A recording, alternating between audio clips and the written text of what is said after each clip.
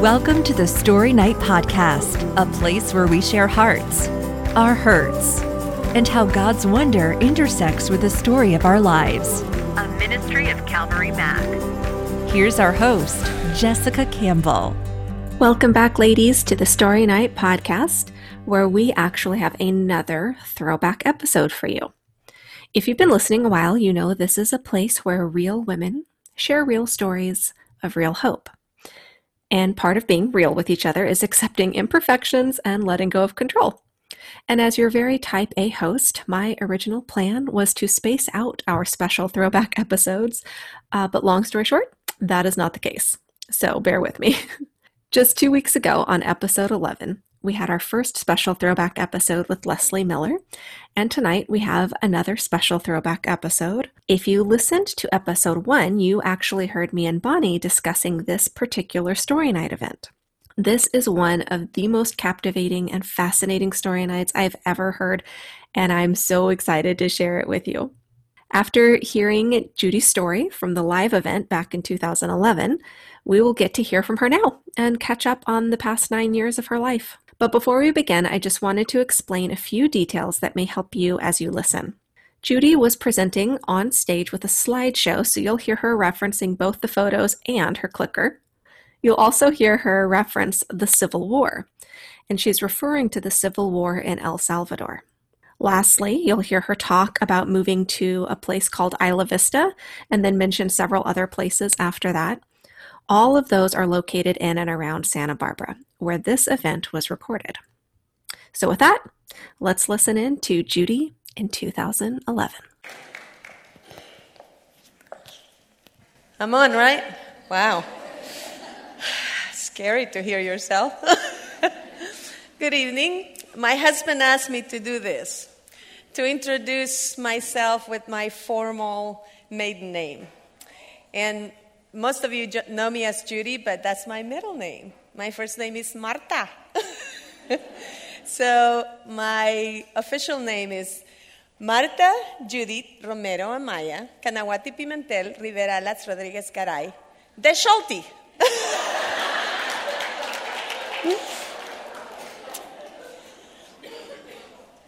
I'm going to start by giving you a little background and then a little bit of my childhood. That's my grandmother, my paternal grandmother. She married a man from Saudi Arabia, a merchant, and moved there to find out that there was 3 other wives waiting for her. So she was already pregnant and saved her allowance, paid the man to take her back to the boat and back to Central America. And she had my father. She never remarried. She only had 1 child. And she passed away when my father was 17. That's my father. And he grew up to be a banker and a politician and a musician. And he was a very religious man. He loved God. And he passed away about 1.5 years ago of Alzheimer's. And he forgot who my mother was. And he forgot who I was. But he prayed to Jesus until the day he died. He woke up with a prayer and went to bed with a prayer.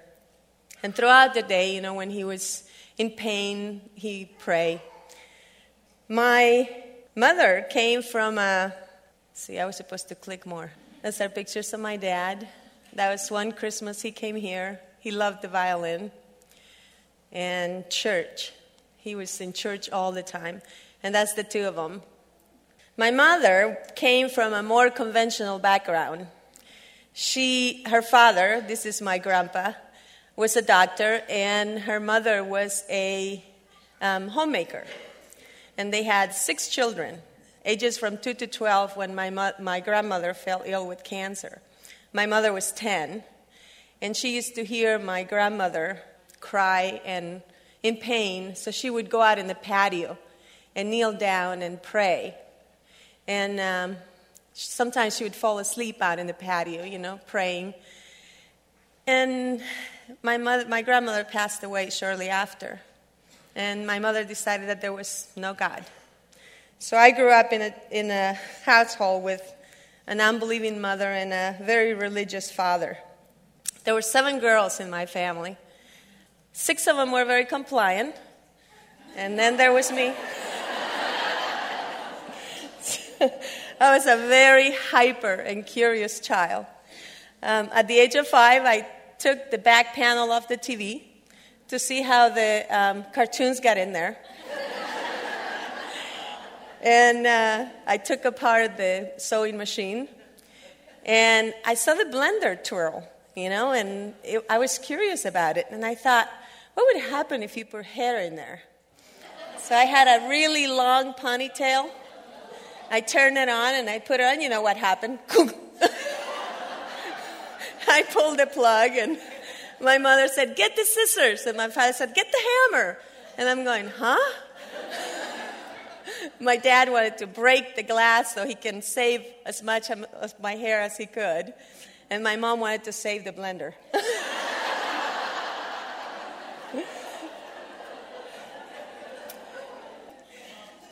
I used to love to watch movies. I still do. And I saw cowboys jumping from one horse to the next, and my grandfather had horses.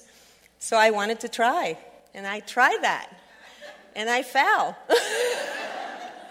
I also rode a bull, to prove to my cousins that I was man enough to go hunting with them. I climbed the fence, jumped on the bull, grabbed onto the horns, wrapped my legs around the neck, and off I went, Then my aunt saw me, and she had a heart attack. So instead of going hunting, I was grounded. I always thought that I was my dad's favorite. And then when I was thinking about all the things that I did, I put a hole in my head. I put a hole in my brother's forehead. I split my sister's knee, 17 stitches. None of it on purpose. I told my sister, run, because I need to practice how to lasso. And grab her ankles, and down she went. Not my fault. So I thought I was my dad's favorite because he took me everywhere he went. He just didn't trust me, didn't want to leave me alone. By the time I was 15, the Civil War began. And it was a difficult time. My father was a politician. And President Molina and President Romero both would come to visit us sometimes before the war started. And it was really exciting to see the helicopter land in a nearby field. By Salvadorian standards, we were wealthy, quote unquote. But by American standards, we were just a middle-class family. We were considered wealthy because we had a car and a TV. My father survived many attempts to his life. One time, his car died down just a couple kilometers outside the town. And all the rebels were at our house waiting for him to kill him. And the townspeople saw him walking. He grabbed his briefcase and started walking home. And they saw him and they stopped him. And they said, "Wait, you can't go. They're waiting for you. They're going to kill you." And he said, "Where?" "Your house." And, of course, what would you do if you think the rebels are at your house? And my dad started running towards our house, and the townspeople stopped him, and they had to tie him up and gag him because he wanted to come home. So they kept him there all night. The rebels were there all night waiting for him. And at sunup, they left, and they released my dad. He came home. Nothing happened. They didn't do anything to us or my mom. And here's the funny thing. So he hired a mechanic to check the car the next day. The mechanic got there, and guess what happened? Started right away. Another time, my sister and I went to his bank to get some spending money. And my dad said, "Have you had lunch?" And my sister and I said, "No, but just give us the money. We want to go." And he said, No, I'm going to get you something really good to eat. So he left, and he was gone 3 minutes, 5 minutes tops when we heard the commotion, and people screaming. And so we came out, and the rebels were there with guns and everything, and they were looking for him. And my sister, see, I forgot to click again. That was my mom. Check out that truck. And that's my mom. And that's me. Don't I look like a little angel? And that's me again.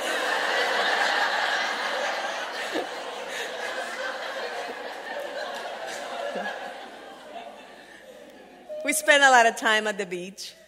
I was a troublemaker. But I wanted to show you. This is my school. I went to an all-girl Catholic school. And, of course, my first communion. I grew up Catholic. And that's our family. And that's in El Salvador. Rivers, water was all around my family.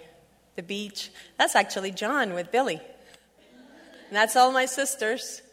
And the ranch. And, okay, this is where I wanted to get to. No, I didn't finish the bank story, did I? So they recognized my sister, who at the time was Miss El Salvador, and they said, hey, this is his daughter, let's take her. She'll be bait. And I said, no, and they looked at me and they said, oh, they look alike. They must be sisters. Well, let's take her too. So they took us and two of our friends, and because the police, they could hear sirens, so they wanted to get out of there. They took us to a warehouse, and that very same day, they took us about noon, and by 6, we were out, completely unharmed. It was just, and it's unheard of, because kids get kidnapped all the time in El Salvador, and all over Latin America, actually, and 99% of the time, you don't get them back alive. They kill them, or sometimes they even burn them alive, and it's very sad. So shortly after that, our town, this is a painting that a friend of mine did from memory. There's no pictures of my town. When it was completely flattened by the United States Air Force at the request of the Salvadorian government. And my mom didn't want to leave, and everybody was saying, you got to go. And people thought, they announced it 3 days in a row. The cars, the radio, the TV, there was police cars driving around saying, in 3 days, there's going to be nothing here. Leave, or you're going to die. And people thought, oh, they're just saying that because the rebels, we lived in this pretty valley with lots of fruit trees and a river running through it, and they had made their base there. So they said, they're just trying to scare the rebels. They're not going to do it. They're not going to destroy a town. So a lot of people didn't leave. And at the last minute, we left. And the town was completely flattened. There was not a standing brick. And a lot of the townspeople died. 2 days after it happened, my father gathered a small army of men and equipment to go down and clean up the town and burn the bodies, And what they found was this girl that lived down the street. She was 8 months pregnant. And apparently the blast of the bombs had split her stomach. But the baby was alive. My dad took the baby. It was a little girl.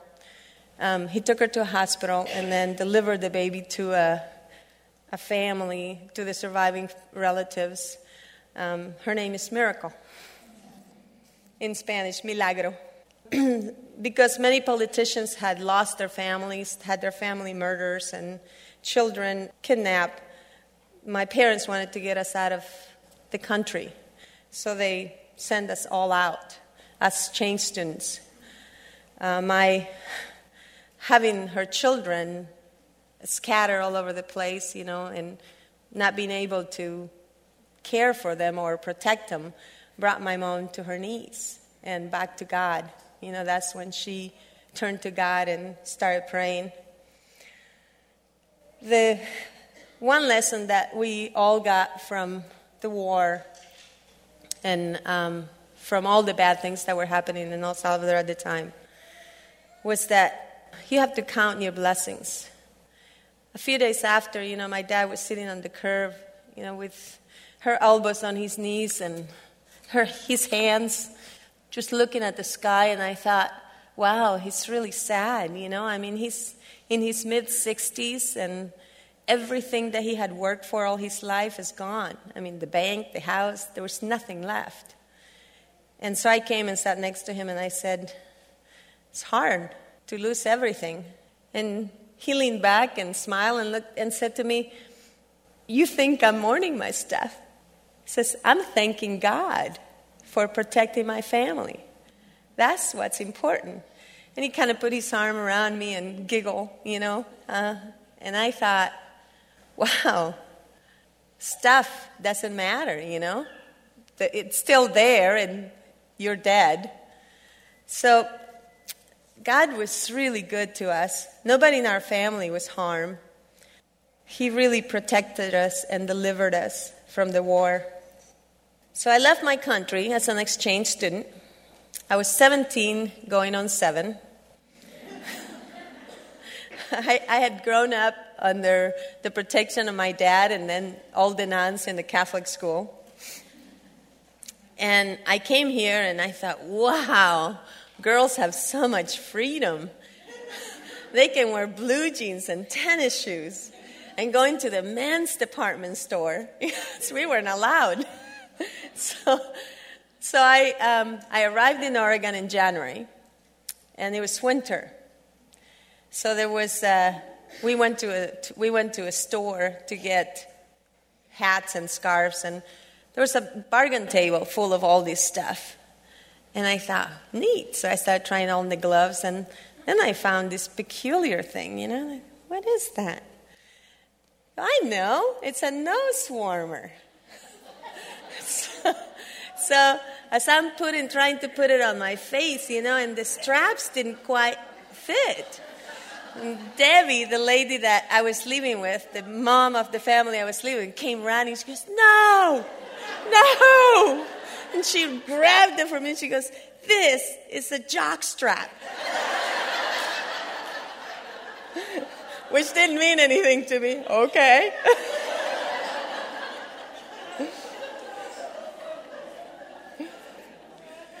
So I stayed with Butch and Debbie for almost a year. And then my dad called and said, you can't come back. You know, you can't come home, because I begged him, I want to come home. I want to be with you. And he said, can't do it. Things are worse than before. And I couldn't imagine how that could be, but that's what he said. So he said, you need to move to San Jose to your cousin's house. It was a distant cousin that I had met a couple of times. So I moved to San Jose with Milady. And by now I was approaching 19, still going on 7. I was standing at a bus stop when this shiny red car stopped, and this handsome man, you know, says, hey, babe, you want to ride? And I thought, oh, how sweet. He called me baby.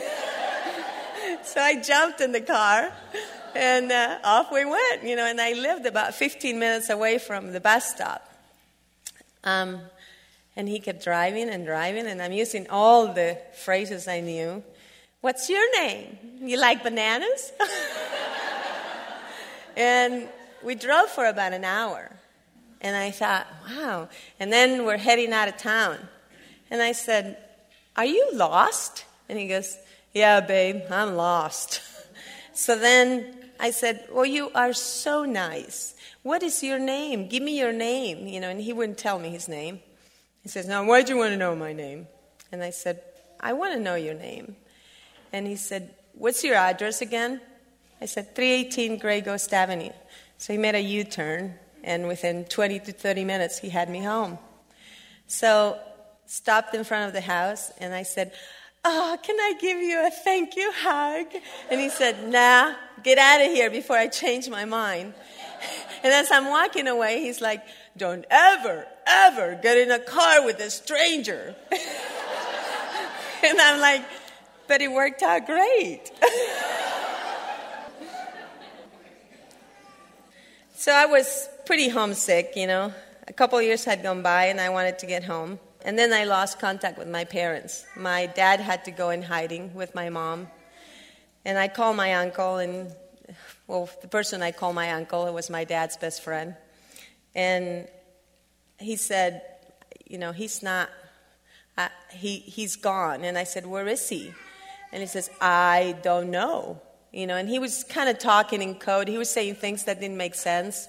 So it kind of led me to believe that it's either somebody's there or his phone is bugged and, somebody's listening and he doesn't want to say.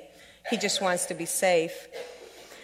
But I felt pretty safe with my cousin, and I was happy to have them as a family until the husband started making advances to me. And it got really uncomfortable, and I said, if you don't stop, I'm going to tell my cousin. So when she got home, he told her that I was making advances to him and that I went into his bedroom, and so she threw me out. So I was on the street, no one to call, and $35 in my pocket. I went to school that morning. I was going to a community college, and I went to school not knowing what I was going to do. And God sent me Barbie. Barbie sat next to me in my English class. And she kept looking over. I must have had a face like, oh, what am I going to do? She kept looking over, and then when class was over, she said, are you all right? And I said, I don't have a place to sleep tonight. And I kind of got choked up, and she said, you wait right here. I'm going to be right back. So she ran to a phone booth and called her dad and came back and said, my dad said you can stay with us for as long as you want. So you're coming home with me. So she took me home, and it was wonderful. They loved me and gave me a safe place to stay. I stayed with them for almost a year. But still, I wasn't, I kept in touch with my uncle, and he would tell me, don't worry. Do not worry about your parents. Because I kept saying, is my dad dead? And he said, not that I know of. So don't worry. So I met a boy. I finally decided to date. And wouldn't you know it, he was a cheater. So he broke my heart. And I decided to go to Arizona and sell magazines door to door. It was spring. It was cold, and it was rainy, but I sold a lot of magazines. Didn't make any money. So I finally got tired of that and called Barbie. And I said, I can't come back to San Jose because Randy's there. And she said, I know. Call Lila. And Lila lived in Isla Vista. So I took a Greyhound bus and moved in with Lila and began to go to school at City College. And guess who I met there? God sent me John. So John and I took surveying class together. And after class, I came out, and I was walking by, and he said, hey, Judy, want to go out and catch a movie or something? And I turned around, and I said, sure. And he goes, oh, yeah, well, I understand. Wait, did you say yes?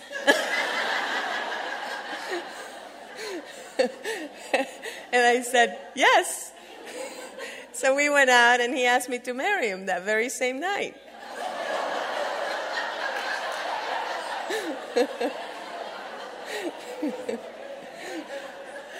And I said, yeah, sure. I did not realize what a huge blessing he was. He truly was a gift from God. And his family became my family. And his dad would perform Judy duty. Because he would get up in the middle of the night and pick me up at work. I went to school from 8 to 3 and worked from 4 to midnight. And I didn't have a car. So he picked me up at work in Goleta and drive me. By now I lived in the Mesa. Drive me to the Mesa and then go back home to San Roque. So he truly became my dad. Then the fairy tale began. John and I got married. We got married at San Roque Church and went to school, finished school, graduated as electrical engineers, bought a house, had a baby, Isn't that wonderful? And my career took off. See, and I forgot to do the clicking. There's my sister in the background. And that's Barbie. That's John and I. You didn't recognize me. I was skinny. And that's our wedding. We were pretty happy. That's John's family. They're a kick.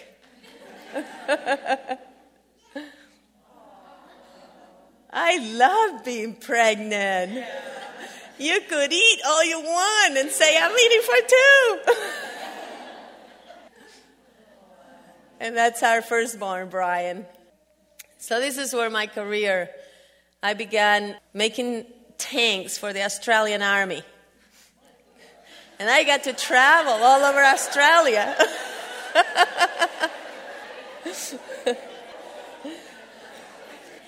The problem was that I began to travel more than I was home. And from the outside, it looked like I was having a great time. Just traveling around and meeting all kinds of people. But the truth is, I started to drift away from God and away from John. I thought I was in control and I didn't need God anymore. So by the time we had been married 10 years, our marriage was in trouble. And I felt all alone again. All those wars and killings and kidnappings and everything else, that was outside of me. This war was going on inside of me. The darkness was in my heart, not outside, and that was completely different. So I went, Brian was 5, and I moved out to an apartment, and I turned my back to God, but He wouldn't leave me alone. He kept coming after me, and I'm so thankful for that. He sent plenty of angels. I got emails saying, this is not what you need to do. You need to go back home. And I got magazines, and I got people knocking at my door saying marriage is sacred to God and the troubled children of divorce. And I kept saying, go away. And then a friend of mine actually grabbed me by the shoulders and said, really? You're going to get a divorce? An adulterer? Is that what you want to be for the rest of your life? And that was a turning point for me. So I decided, out of obedience to God, I went back home. And obedience paid off because John is the perfect man for me. And every day when I wake up next to him, I thank God for bringing me back home. Brian is my firstborn. Let's see, that's Billy, actually. Billy and Rocky. That's Brian and Billy. Brian is my firstborn and my sunshine. But he had his hard times during his teens. He was walking the line, and he could have fallen on the good side or on the bad side. And we prayed for him. Our prayer was that every time he got off the straight path, that he would get caught. And God listened. The kid couldn't speed. He couldn't go 70 miles an hour because he would get a ticket. So he said, would you stop praying? God spared him spiritually and physically. He totaled his first car, and he totaled his dad's motorcycle. He had a really bad motorcycle accident. And both times the policeman said, he should be dead. You're very lucky. He's very lucky. But he has grown into a very responsible young man. He worked 2 jobs last summer, and he's working hard in school, and he's a sweet boy. I mean, you can see with his little brother, he was just, he was this little doll. He still is. Cowboy Billy. My pride and joy. So this is back home. That's John with the boys. So Billy is our miracle boy. An abortion was highly recommended when I was pregnant with Billy. I was 37, and they did the testing, and they said he's either going to be born dead or with horrible disabilities.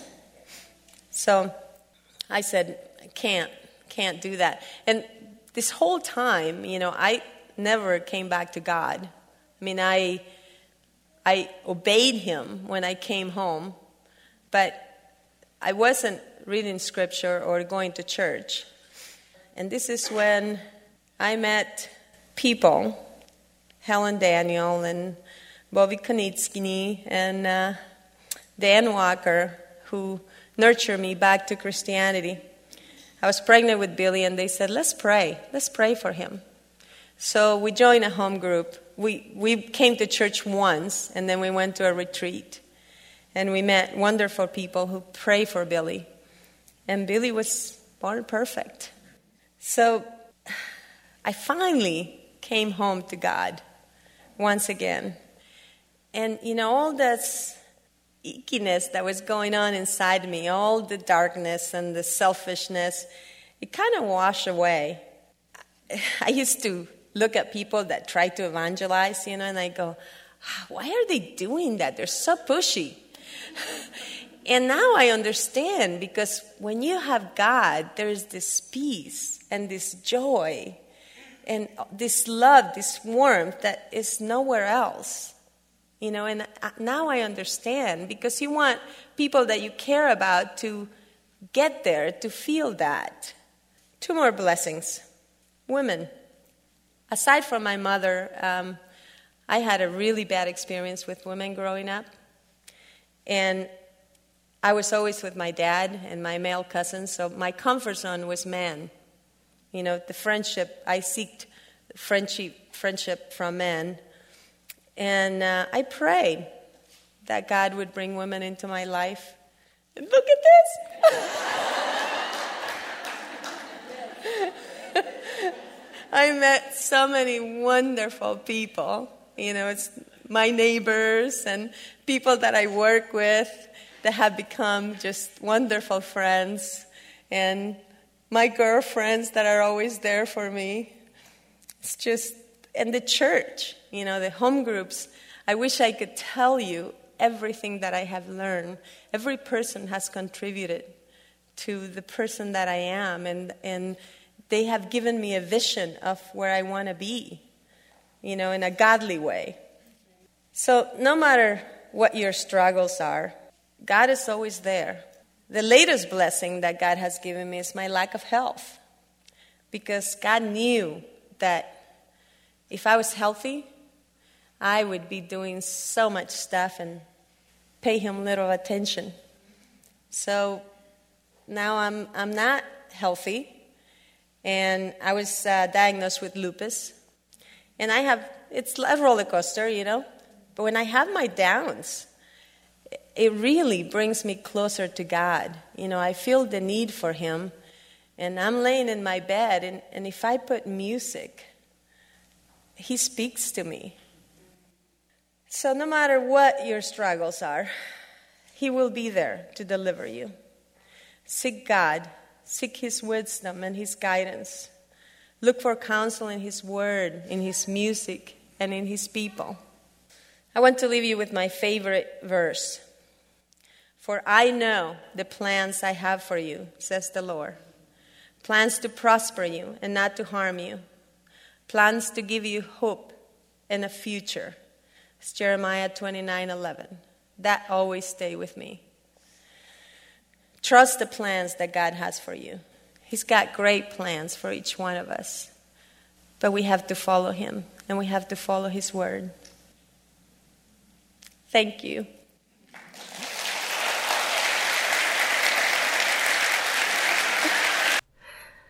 Well, I hope you enjoyed listening to that story just as much as I have for many, many times.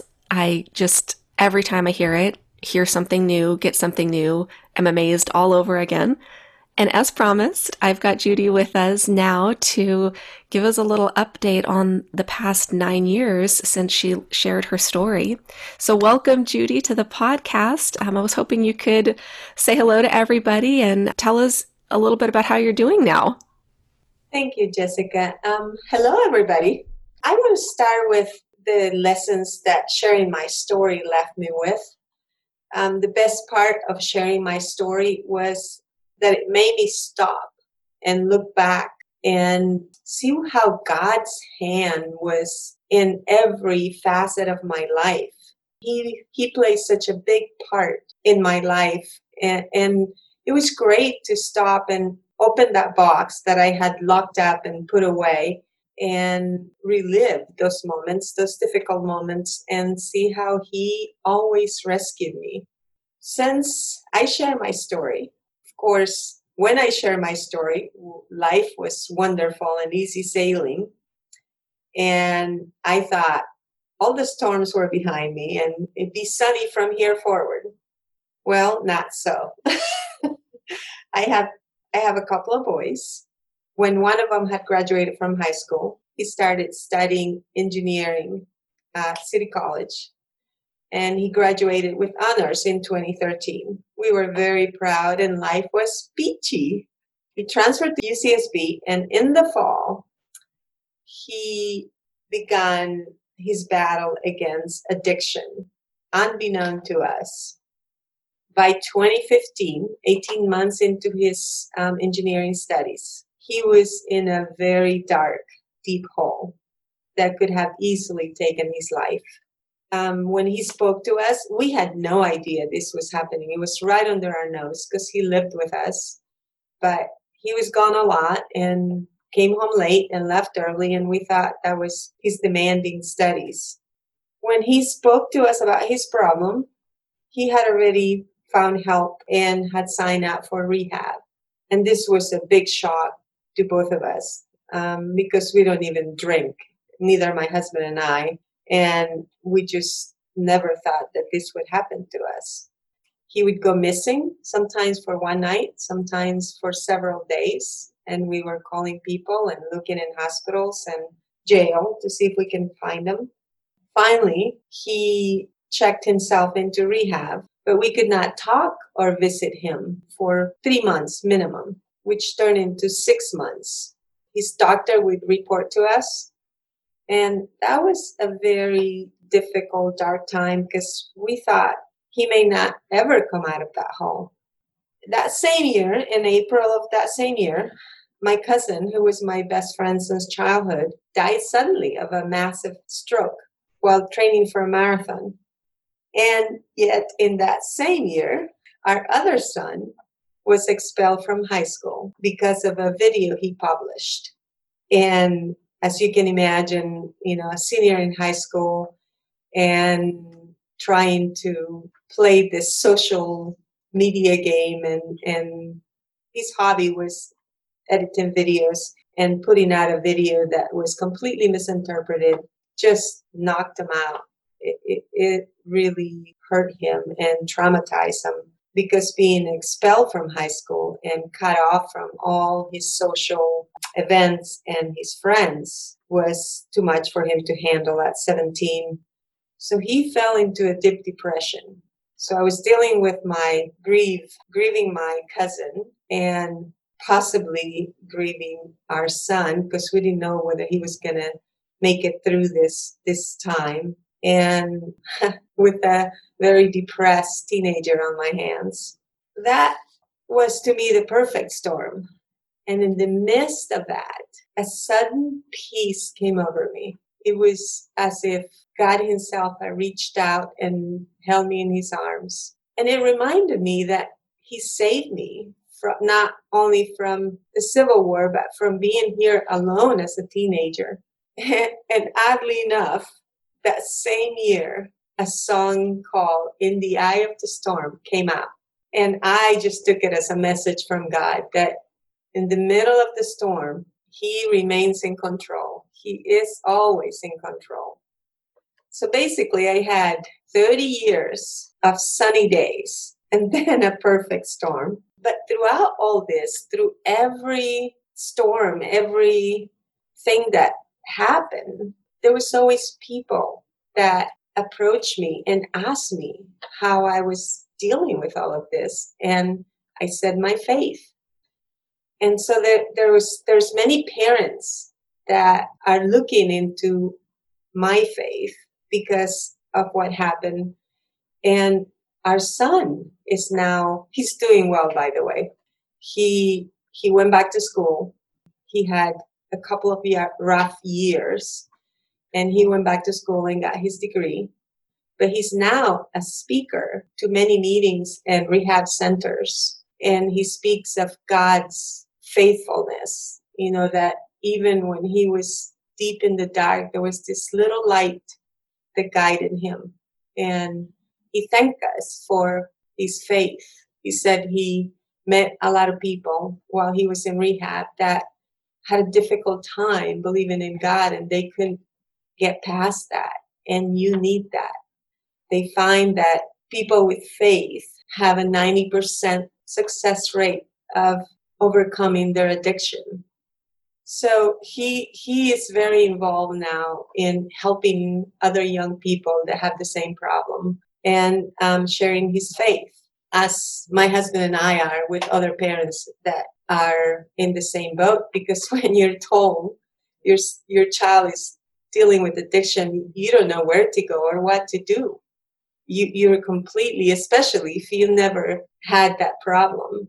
So he's very involved in resources, helping the community create resources for parents and young people. And so are we. And in the midst of all that, we always bring God to the forefront, because he is the rock that kept us afloat and kept us firm and with hope to whatever the outcome may be. Because they said it's a 50-50. He could die from it, or he could come out of it a better person. So it was difficult to think of him as being gone, taken by God. And yet at the same time, we were resigned that if this was the will of God, he will get us through this. I am very thankful for the storms. They're a constant reminder that God is in control and he will carry us through the storms. It's also a reminder that while we're going through the storms, other people are watching, and it's an opportunity to share our faith with others. And that's all I have. When you say that's all, after just listening to your whole life story, I don't know if that's a phrase I would ever use for you. And, you've said so many things that are just so spot on and so true and so moving. One of the things that has struck me, especially now going back and listening again and again to your story, is the joy that exudes out of your voice. And you're talking about things that are horrendous sometimes with, and as an audio, we can't see you, but you can just picture you with this glowing face and this smiling voice. And it almost seems surreal. How can you talk about some of these things that are so dark with so much joy in your voice? Yeah, it's the light of God. Truly, truly, because, sometimes my husband would say, I can't go to sleep. What if he's already dead? What if we have to wake up to he's gone? And I said, you have to, there's nothing we can do. You just have to trust God.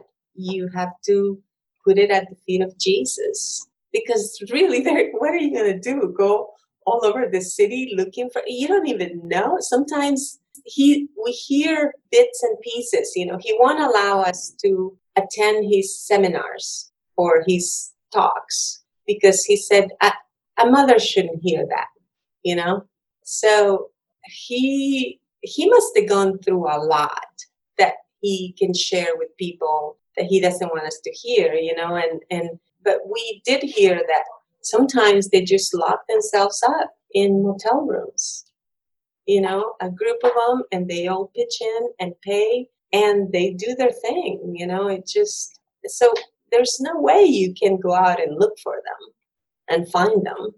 You know, the song I Surrender All immediately came to mind, and I just thought how hard that is for so many parents and family members to accept that they don't know the whole story. Yeah. But know that God knows the whole story. Yeah.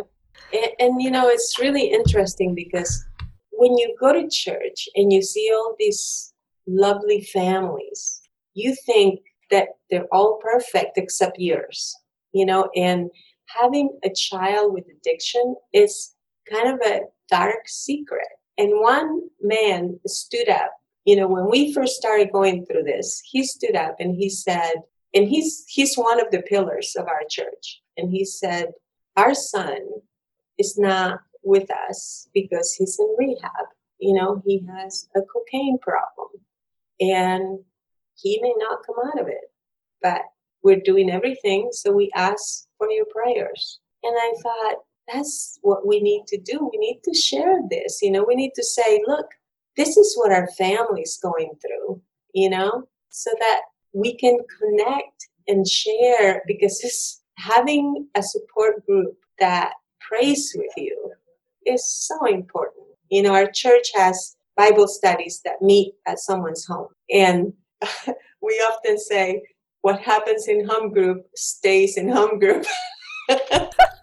And so we share difficult things, like our home group prayed for 2 years straight with us about our son, and he said he felt God's presence and he still feels it. He goes to meetings and prayers every single night. I love what you touched on about having that small group, having that support group to pray with you and for you, especially when it's about somebody other than yourself. Yes. It's a very delicate balance. On the one hand, you're protecting the privacy of someone else's story, but at the same time, when you're so connected to that person, it's your story also. Yep. And you want that prayer for them. And when you can find that group that it's not a gossip group, it's a we love you, we're here for you. You can show us every skeleton in the closet. We're not judging. We've all got them. And we're here to support each other, and we're here to pray for each other. Yeah. So normally at the end of a podcast, there's sort of been one or maybe two main themes or chapters that have been talked about. And I can ask the speaker to give some words of hope or encouragement or advice to listeners who really relate. And as I was thinking back through your story, though, I don't even know where to begin. I mean, there's 17 chapters and they're all totally different. At face value, I should say, at face value, they seemed completely different for me to say, well, can you give some words of hope and encouragement about, living through a civil war and then moving to another country and being a foreigner and, going through a hard time in a marriage, going through a hard time as a parent. Like, I could just list off chapter after chapter. Yeah. But was there a thread that you saw through all of it? It's funny when I shared the story with Bonnie and I said, I don't know where to hang my hat. And she said, I think it's a story of rescue. God continues to rescue you through every trial. And I see that even with my son, it's his story, but we as parents felt the pain, and God rescued us. He rescued us from hopelessness and sleeplessness. There was always hope. Even if, we talked about, my husband said, a year from now, we can either be going to a graduation at UCSB or we can be going to a funeral. And I said, yes, and they're both on God's hands. Either way he takes us, he will carry us through. And I love Jeremiah 29:11, for I know the plans I have for you, says the Lord, plans to prosper you and give you a future. And I hang on to that because even in a dark, dark time, around the corner may be the brightest day of your life. So, you just have to think past the darkness. You just have to keep your hope up and faith in the Lord that He's your Father and you are His child and He won't abandon you. Oh, I know how many women listening are just connecting with that word rescue and feeling a desperate need to be rescued. Bonnie and I had talked about one of the lines in your original story night comparing the darkness of the war going on around you in El Salvador compared to the darkness of a war that can happen inside you later on. And in both scenarios, we're desperately needing to be rescued. We need a rescuer. We need a savior and a hero. And so for all the women out there who are looking for that rescue, I was hoping you would pray for them. Absolutely. Heavenly Father, you know the darkness that surrounds us and the darkness in our hearts, Lord. This world is a broken world, and you are our light. I pray that you shine that light, that you allow those women to keep their eyes open, looking for that light in the midst of the darkness, Lord. I pray that you surround them with angels, like you did with us, Lord. That they listen to people that speak your words, that they look for signs that you're there, a song of worship, a verse in the Bible, the words of a brother or sister, Lord. Please bless all the women that are listening and maintain their hope, listen to their prayers, and send angels their way. And I pray this in the name of our Lord Jesus Christ. Amen. Amen. Thank you so much, Judy. Thank you, Jessica. It's been a joy to actually, speak with you. Before we started recording, I had, mentioned that I feel like I know you so well, but we had not actually officially met until this Zoom call. So I'm just so grateful that you took the time to do this, and you come across as somebody that everyone would want to know. You hear your voice and you hear your story. I want to be her friend. Like, I want to hang out with her. And so I imagine we're going to have many listeners that feel the same way. Well, if anyone wants to reach out to me, please give them my email. You're amazing. Happy to connect. I love it. Thank you. You are just phenomenal. Is there anything else that you wanted that we didn't get to touch on before we sign off tonight? Oh, no. Just God is faithful. Yeah. He, in the midst of this broken world and the darkness, He always shines through. We just have to be looking for those glimpses of light and words. And I find music, worship songs help me a great deal. They do. And I tell you, there is so much darkness going on right now, but I do see rays of hope through it. And it is our prayer that all of our listeners, if you are feeling just kind of overwhelmed by all that's going on in the world, that you're able to see some of those rays, those light rays of hope coming through. And I hope that this story encouraged you. I hope that it blessed you. I hope that it touched you. And we are just, Judy, we're very grateful to you for opening up your life to us and letting us in. Thank you. It has been a blessing, Jessica. It's we never take the time to stop and look back and look for God's hand. And it's just amazing when you see that. Your faith increases and your perspective changes. It has been a blessing to me. Yeah, I love it. And if you've been listening to the podcast for more than just this episode, you've probably heard me say at one point or another, I highly encourage you to write out your life story. Yeah. It doesn't mean you have to submit it to the podcast, but just for your own reflection and for your family to be able to read your story. It's a pretty powerful and special thing. Yeah, it is. Well, thank you, Jessica. And to all who are listening, thank you so much for tuning in to this special throwback episode tonight. And we hope you will join us next week for our next story. Good night, y'all.